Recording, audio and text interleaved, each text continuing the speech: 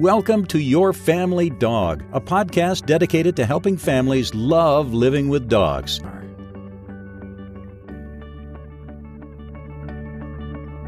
Hi, welcome back to Your Family Dog. I'm Julie Fudge Smith, and I'm here with Ms. Tina Spring, dog trainer par excellence.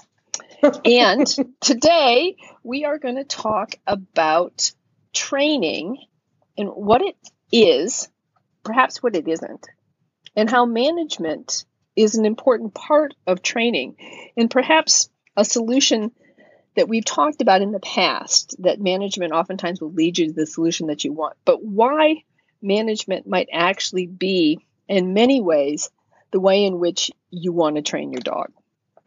So I had an example of it. I have a client who has a lovely Greater Swiss Mountain Dog who is fairly young, and he wants the dog to learn to go up and down the stairs sort of on command. And at first he said to me, I want the dog to go down. I want him to sit either at the top or the bottom and to go either up or down the stairs after the people.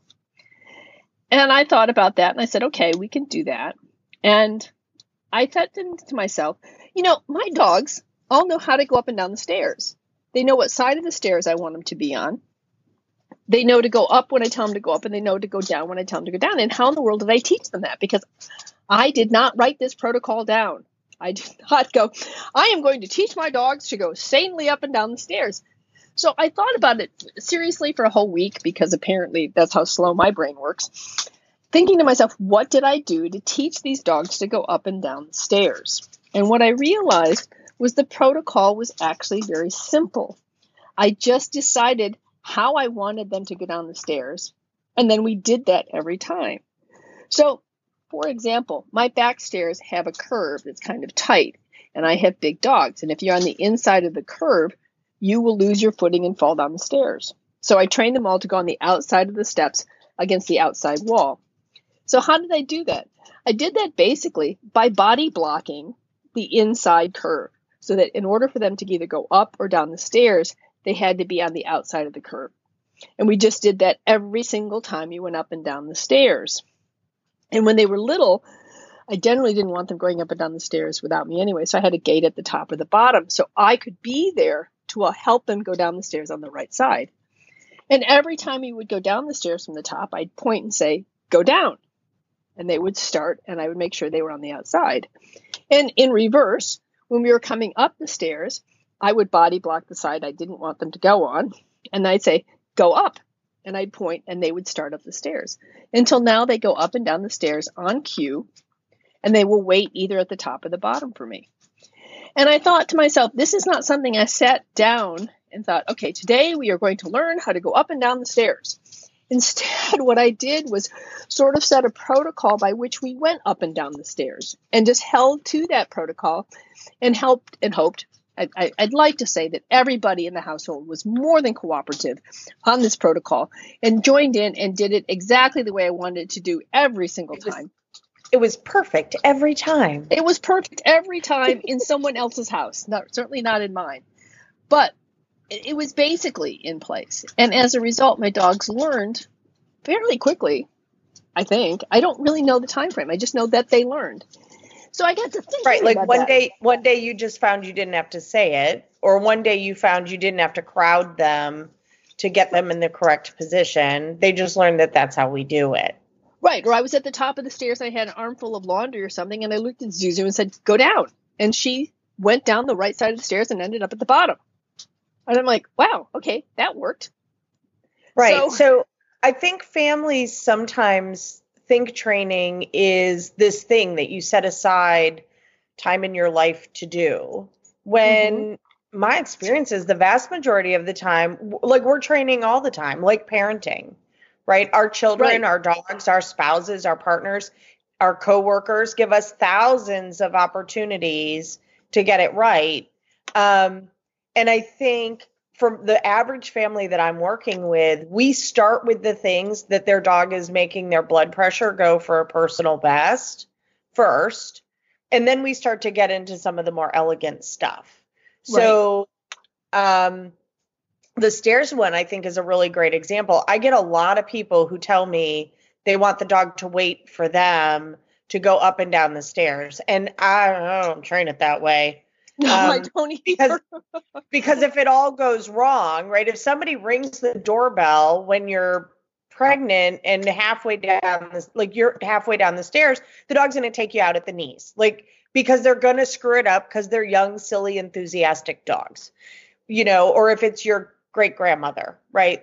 Somebody's going to get hurt. So for me, I'm often where I would say I'm maybe super helpful with a family is to say, okay, well, while that seems good in theory, this little adjustment might make it a little bit more foolproof. Right? Because what you want is I want my eyes on the dog. I want to know where the dog is at all points, because if I'm got a basket full of laundry and you're behind me and I can't see you, I'm pretty much, I don't know, there's somewhere around 100% guarantee that this is not going to end well. Right. And it's never the dog that gets hurt. No. It's always me. Yeah. So here I ass over tea kettle, right? And the laundry's everywhere and the dog's sitting in the middle of the dirty underwear going, can we go out now? Why are you crying?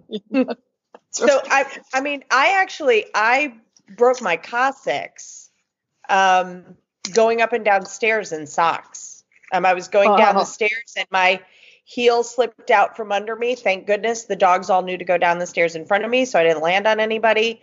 I laid there on the stairs for a good 30 minutes trying to decide if I was going to die or barf or pass out. So it probably, without hyperbole, it probably took me the better part of an hour to get off the stairs, right? If the dogs had been behind me, I would not have been able to manage that, right? Because I'm sprawled on the stairs, pretty sure that I've killed myself, right? Just doing the inventory of what body parts are never going to function again. Did I actually break my neck? And I was moving in and out of consciousness pretty regularly during that time. So having the dogs downstairs in front of me helped. My sweet Doberman, who was like Cary Grant, came up, checked on his dying mother, thought, crud, nobody's going to make us dinner, and just laid on the stairs and hung out with me. But nobody, I had 9 dogs at the time. Nobody trampled me. Nobody, destroyed the house, but nobody was behind me. And if a dog had been, and I think I was carrying laundry, but if someone had been behind me, I think a dog would have been landed on and not elegantly. Right. Because I don't ever fall like a prima ballerina. That's not really in my repertoire. Yes. I'm more like the hippos in Fantasia. So, and and having the dogs in front of me, then they can turn around and say, "Oh, mom's on the floor. Let's go give her a kiss." Which is what usually, if I'm on the floor, then it's usually, "Oh, you must need us to kiss you." You need kisses and cuddle. That's right. So, but I'd much rather. Usually, I do if I'm on the floor. If I've landed on the floor, something's gone terribly wrong. I was attempting to fly and was unsuccessful. Well, that's right. So I have a really good example for this. So one, I have an instructor with our company who early on working with us, we had somebody contact us who lived on a farm and had a new dog and a horse farm, needed to teach the dog not to go into pastures, right? And so the woman who works with me, Jennifer, is a retired horse trainer. She has horse on property. All of her dogs don't go into the pastures without permission. They all know that. And so she was like, sure, yeah, we can totally train this. And I'm like, great. How did you do it? And there was this deadening silence as she went, oh, I don't actually know how I done that. So there is, I think dog trainers, horse trainers, life trainers, there is a little bit of, I don't actually know how I taught it. I've just taught it. And we then assume, and I think I'm telling this story to say it trips families up too. They're like, well, the last 10 dogs learned it. I'm like, right, but this one doesn't look up. right? Like just because, like my last two children learned this, I don't know why it's difficult for the third one.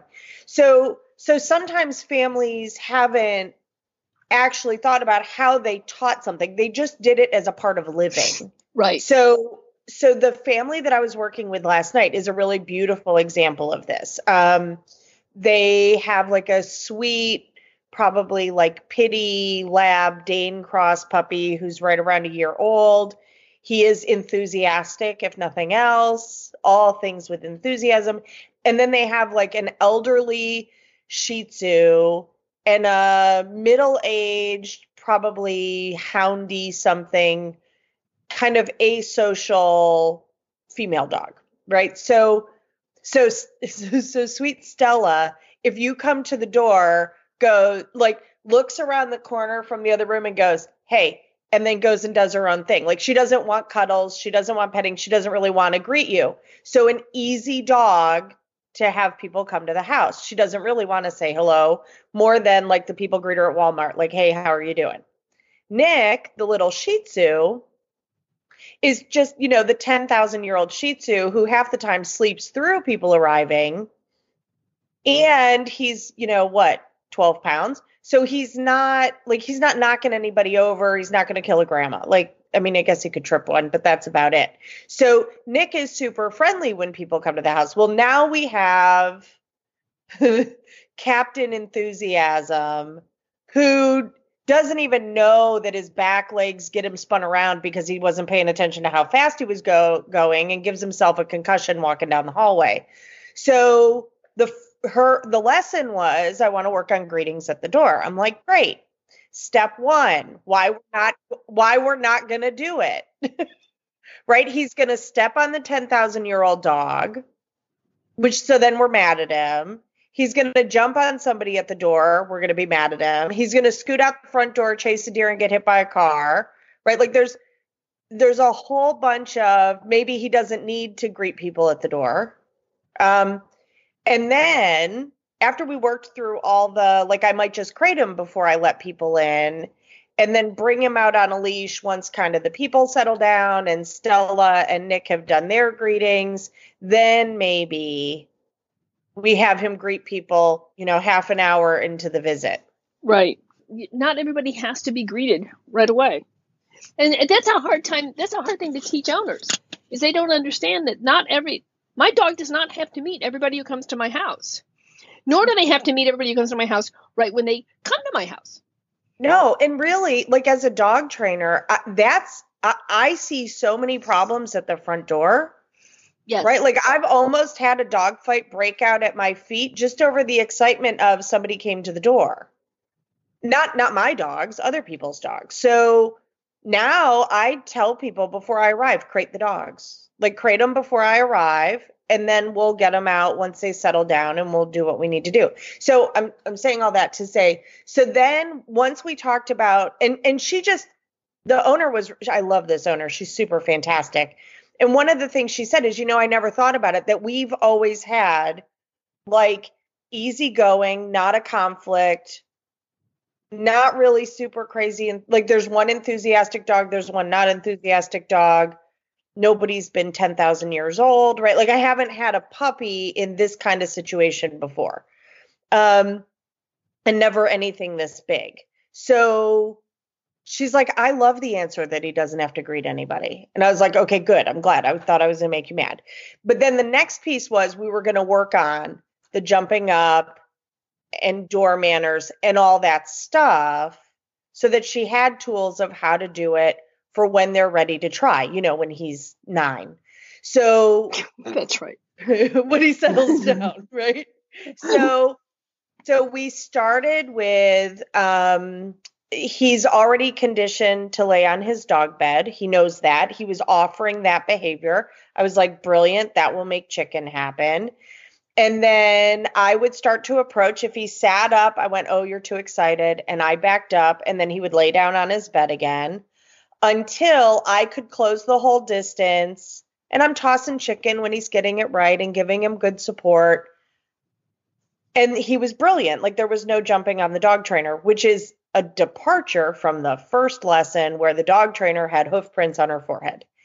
Owner's like over the moon, happy, awesome. This is way better. I'm like, great. And he did have a leash on so we could manage him.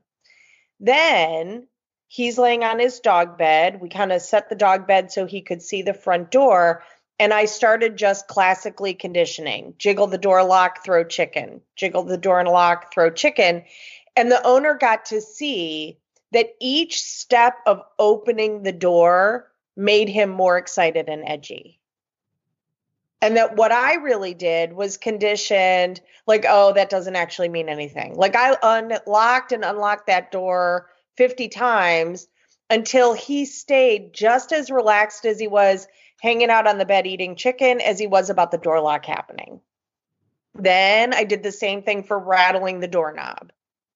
Then we did unlock the door and the doorknob. Eventually, we were cracking the door open and closing it again. And she got to see how difficult all of those individual steps were for him to manage. Right. And that's separate from a human coming in the door. So he was already amped up and excited. Right. That's all going to break down again because all that training is kind of like, well, that's all training, but there's nobody there. But I add in the excitement of a person. Well, right. And for goodness sakes, right? Like, we just talked about that for this sweet puppy boy, for Captain Enthusiasm, this is a really big ask for an adolescent puppy boy who's still growing and isn't really entirely sure where his back legs are. So it was really beautiful for her. And she actually pointed this out before I left. She was like, I am so glad that we did this. Because I didn't think any of those other pieces actually impacted him. Right. And I was like, right. I mean, like so it's not really so much that, I mean, his greeting of strangers might not actually be as enthusiastic as she thinks it is. It may be all the things that happen. The doorbell rings, the knocking happens, the screen door opens, she unlocks the door, she unlocks the other lock, she opens the door. All of that stuff has to be conditioned as much as greeting the person, because for him, that is all part of the same process. And it's a little bit like, we've climbed the mountain in the roller coaster and the door opening is the tipping over. And now we have all that behavioral gravity moving in the direction of lose your marbles and embed them in the neighbor's walls. So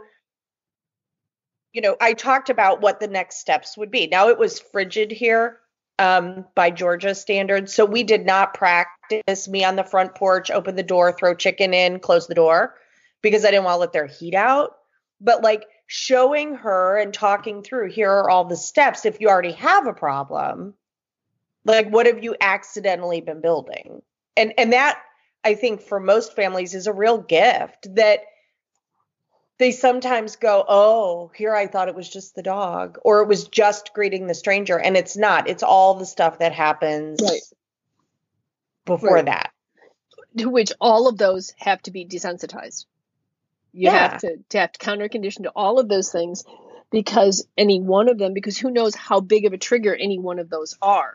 And if you haven't taken care of that one trigger, it may set off the whole chain reaction. Right. And that's where the beauty of management, right? If this puppy's in the crate and all of the pieces happen and he loses his marbles, well, he still didn't jump on anybody. He was in his crate.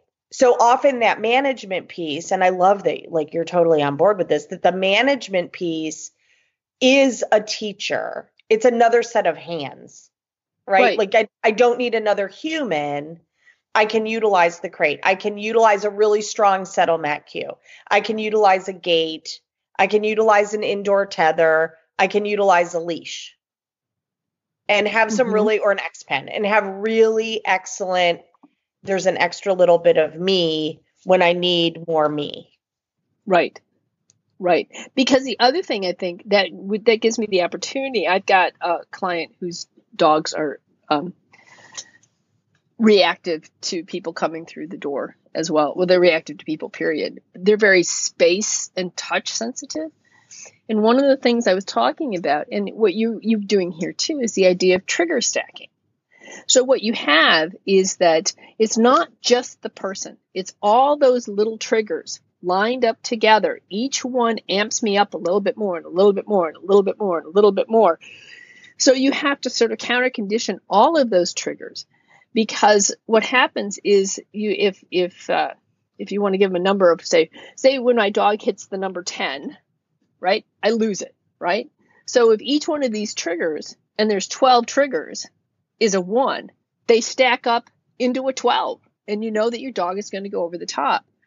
But if you can counter condition to all of these triggers so that you keep them below that reaction level, then you're going to be a lot more successful. So I think that that's another important thing to teach owners, is that it's not, as you said, it's not just this one thing. It's all these things added together, and it's the adding together is what's going to put your dog over the top.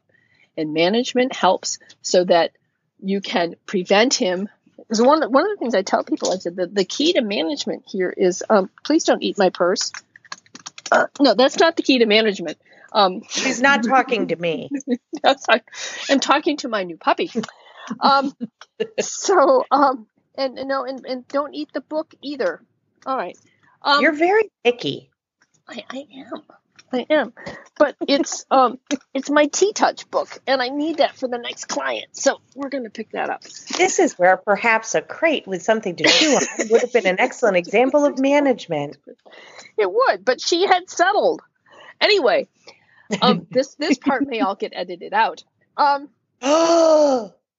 Hiding our no. See, I would vote for leaving it in. Hey, you know what? She wasn't chewing my purse. She was finding the Chewy that was tucked in the corner. Oh, what a good girl! See, false accusations. So one of the things. What was I trying to say? You were trying to say that management leads to fewer accidents, fewer mistakes. Right. What I tell people is that the key to management is to set your dog up and set his environment up such that your dog is less likely to make bad decisions, that he's more likely to make the appropriate decision. And the more we practice an appropriate decision, the more stronger it's going to be. And the more we can prevent an inappropriate response, the weaker it will be. So management is your aid in helping your dog to make better decisions. Reminds me of Jamie Curtis in Freaky Friday. Make good choices! When she sends her daughter off to school. And that's kind of what I see management as. Management helps your dogs to make good choices. Right. Well, and it also allows you to get it wrong. Right? If the dog is managed in such a way that they're not going to make an error, then we can be distracted. We can be tired. We can be busy. I think a lot of times people feel guilty for managing the dog because they think that somehow it's like the dog needs to be up in the middle of everything. And I don't find that to be the case. That is not how I raise mine. And my dogs would argue they've got a pretty good quality of life here. So what I often am saying to people is it's not practice makes perfect. Like if you draw 3 backwards a whole bunch of times, you just learn to draw 3 backwards.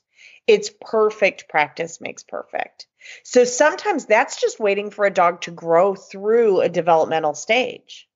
Or sometimes it's waiting for a dog to, I don't know, become a different dog. Like I have really fearful dogs. They're never going to be good at strangers bursting through the door. Like that's not a comfortable thing for them. So it's not a situation we put them in because practicing being freaked out at the front door because we're terrified that's not helpful to them. It doesn't suddenly make them more resilient about strangers coming in. The other thing is it's also not kind. No. It's like, why would you do that? If you are terrified of clowns, I'm going to like show up at your front door in a clown face every day. It's like, that's not kind and it's not helpful. Exactly. Right. But I do think, and I will say this, like lots of families that I work with fearful dogs, they really do believe that practicing it will somehow make it better. When sometimes what we're actually building is we're ingraining that fear and that response. And so it's completely unintentional. I totally recognize that. No one I know wakes up in the morning and goes, I'm going to screw up my dog today, right? Like nobody does that. Right. I mean, if you do, if you're that person, call me. We need more help. So there's just, I think, the reminder that we are training with every interaction, even the ones where maybe we weren't ideal, and that's where management is a big help. And having a whole bunch of options for what your dog can do that they know already makes living with them a lot easier. So having the crate, the gate, an indoor tether, a settle mat cue, a bedroom or a bathroom they're comfortable in, right? Being able to go outside in a fenced yard and play and be comfortable with that.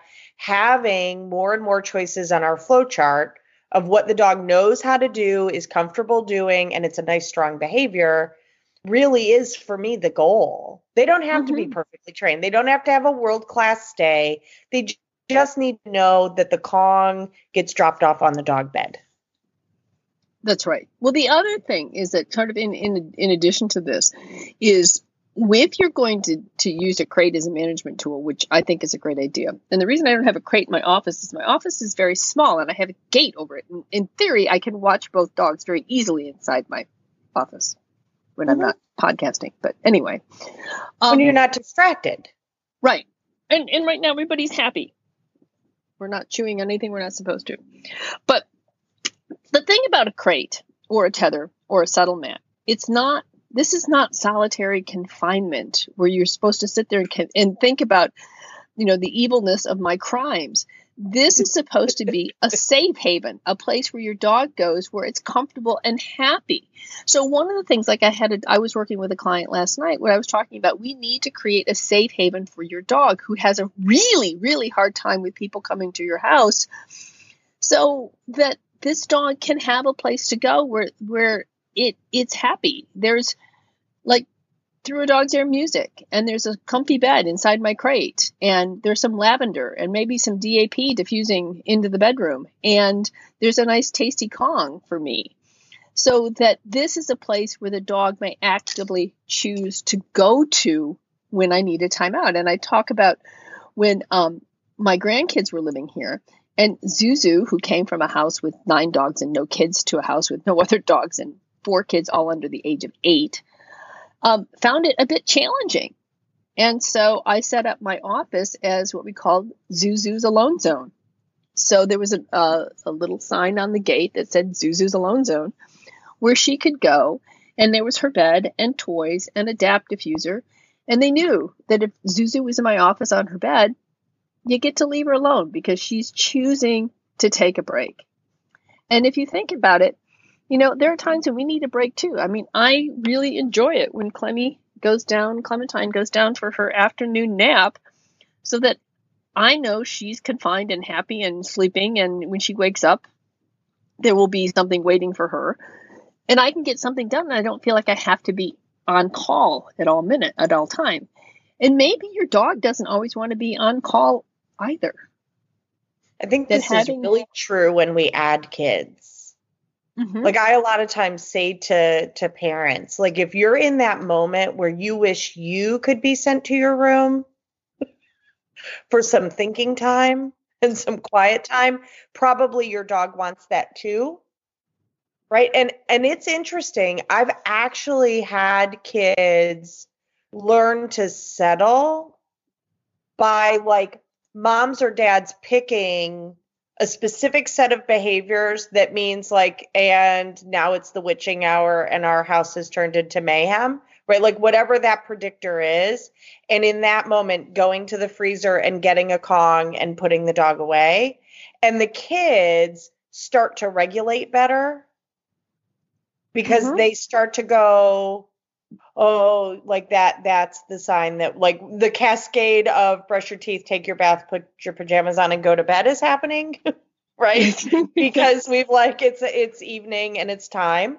So specifically, I am, and I know we talk about this all the time, I am a big fan of what are some things we can do when we need to get the dog out of the situation, right? Like if we know that the little kid still isn't quite managing to pick up all their dirty socks and underwear and pajamas and all that stuff and get it into the hamper, and we have an adolescent puppy who thinks stealing things, running around the house, swallowing them, and giving themselves a bowel obstruction is super fun, that's management.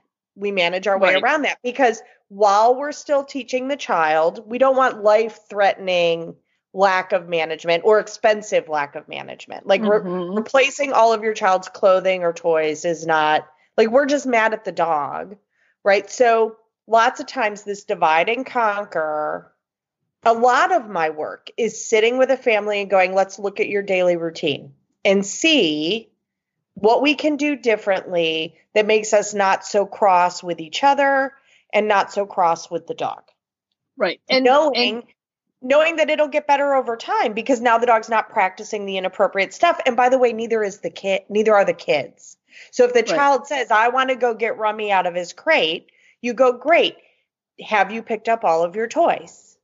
Right. Excellent. That's awesome. Let's go make sure. Great. Now, have you picked up all of your dirty clothes and put them away? Are your school, like, we can start teaching children those executive skills of kind of stowing the stuff and then maybe pulling their bedroom door closed, because that's one more layer of safety for, your G.I. Joes.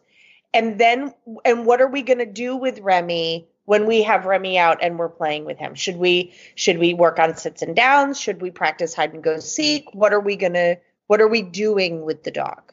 Right? Are we taking him for a walk? So I find for most families, they're just trying to survive their day. And me being old and having been through it a little bit, backing up and saying, okay, well, this is how we can make it easier, right? We can give the teenager, if the teenager is enjoying the dog, time while we're taking care of the little kids to do something really cool with the dog that the littles don't get to do, right? Teaching the dog who cocks their head beautifully cheese for the child who likes to take a ton of Snapchat pictures, right? Maybe taking the time to teach that dog to like weird stuff on his head, right? It makes a lot of chicken happen so that it makes the child's heart sing, and the dog and the child have something special together. So there is a little bit of, all that kind of stuff. And what I see is that management actually puts us in a position we can do that elegant, awesome, cool stuff. Right. And the other thing I find too is that management, when you're doing something like, okay, this is the time when Remy gets his Kong and his crate, dogs begin to anticipate. I mean, they've got circadian rhythms. They can figure this stuff out.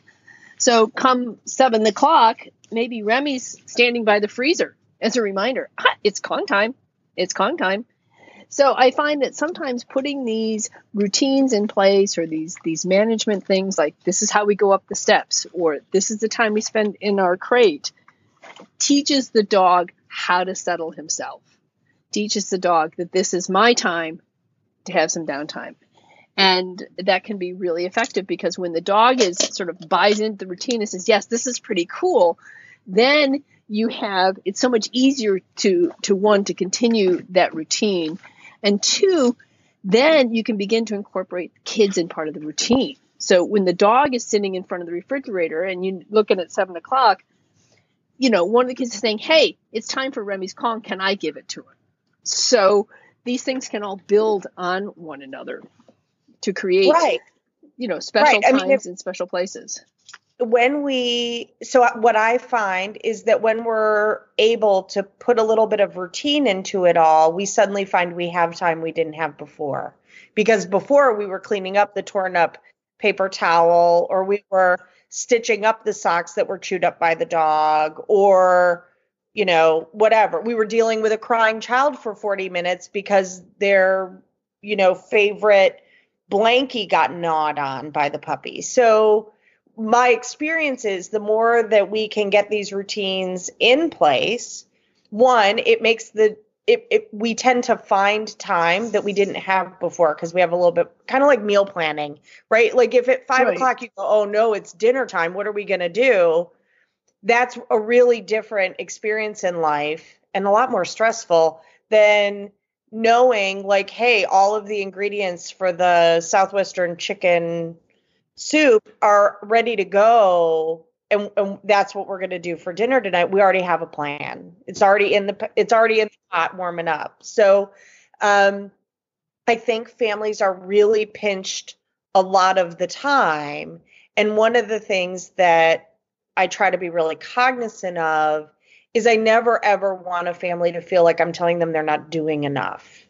Most of the time I'm telling them they're doing too much, and that I want them to actually like make the time with their dog quality, not so much quantity. The dog will be happier for it, and so will the whole family. And what I find is the more that quality time happens, the less we're having a fuss, and the more the dog gets integrated into things, because we've built on success instead of building on negative attention seeking. Right. And so management becomes really effective during those times when you can't have that quality time, that the dog is being happily managed. That's the key. It's like I said, This is not solitary confinement. This is happily managing the dog so that you feel okay about giving the dog this time.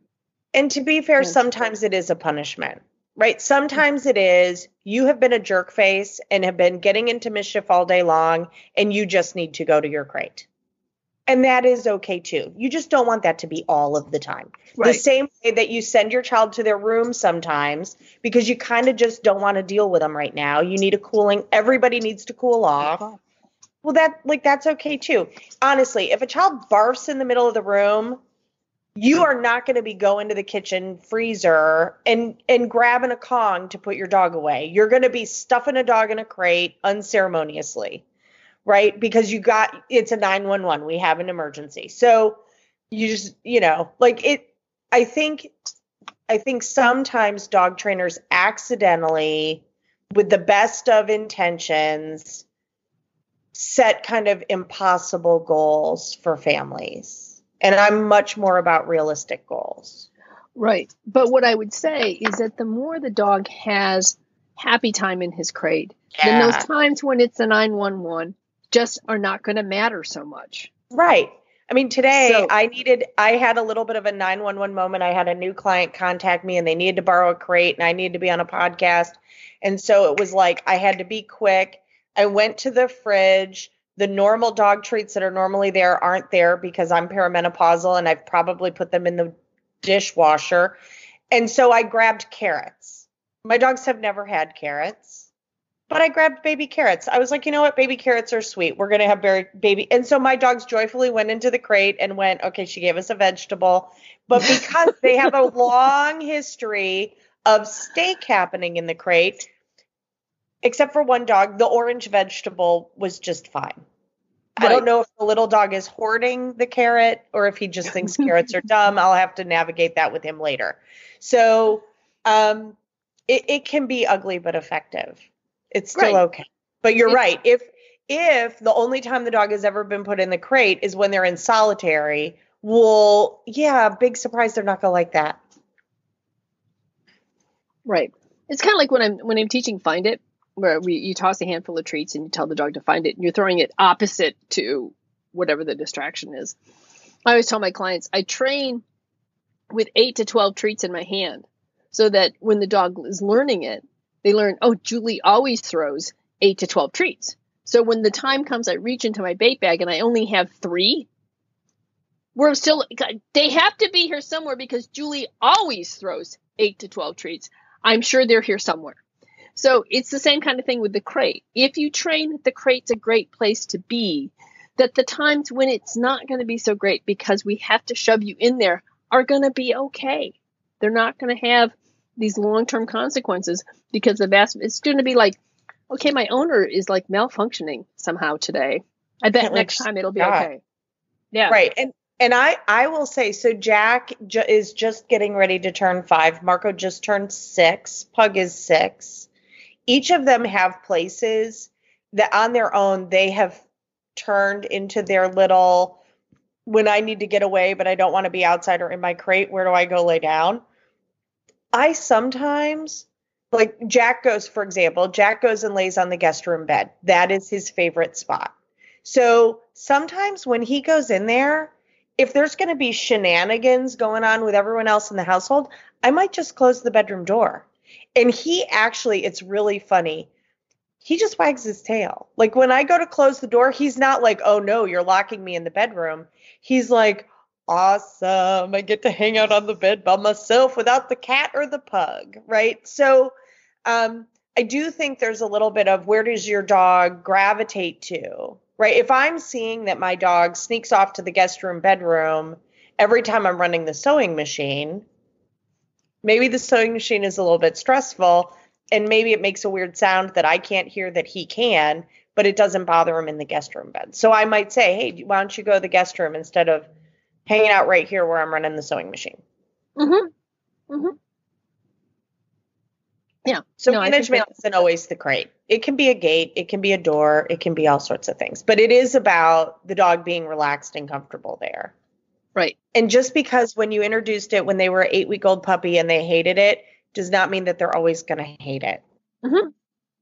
I did not like cauliflower until I was over 40. Yeah, you and me both. Like dogs are incredibly flexible. And when we meet them where they are, and we teach them. I have crate trained so many dogs that people told me could never, ever be crate trained. It's silly. And it's not that I'm magic or some amazing dog trainer, even though Julie says I am. It's just, I know a bunch of the tricks and I don't let the dog get super stressed. That's right. It.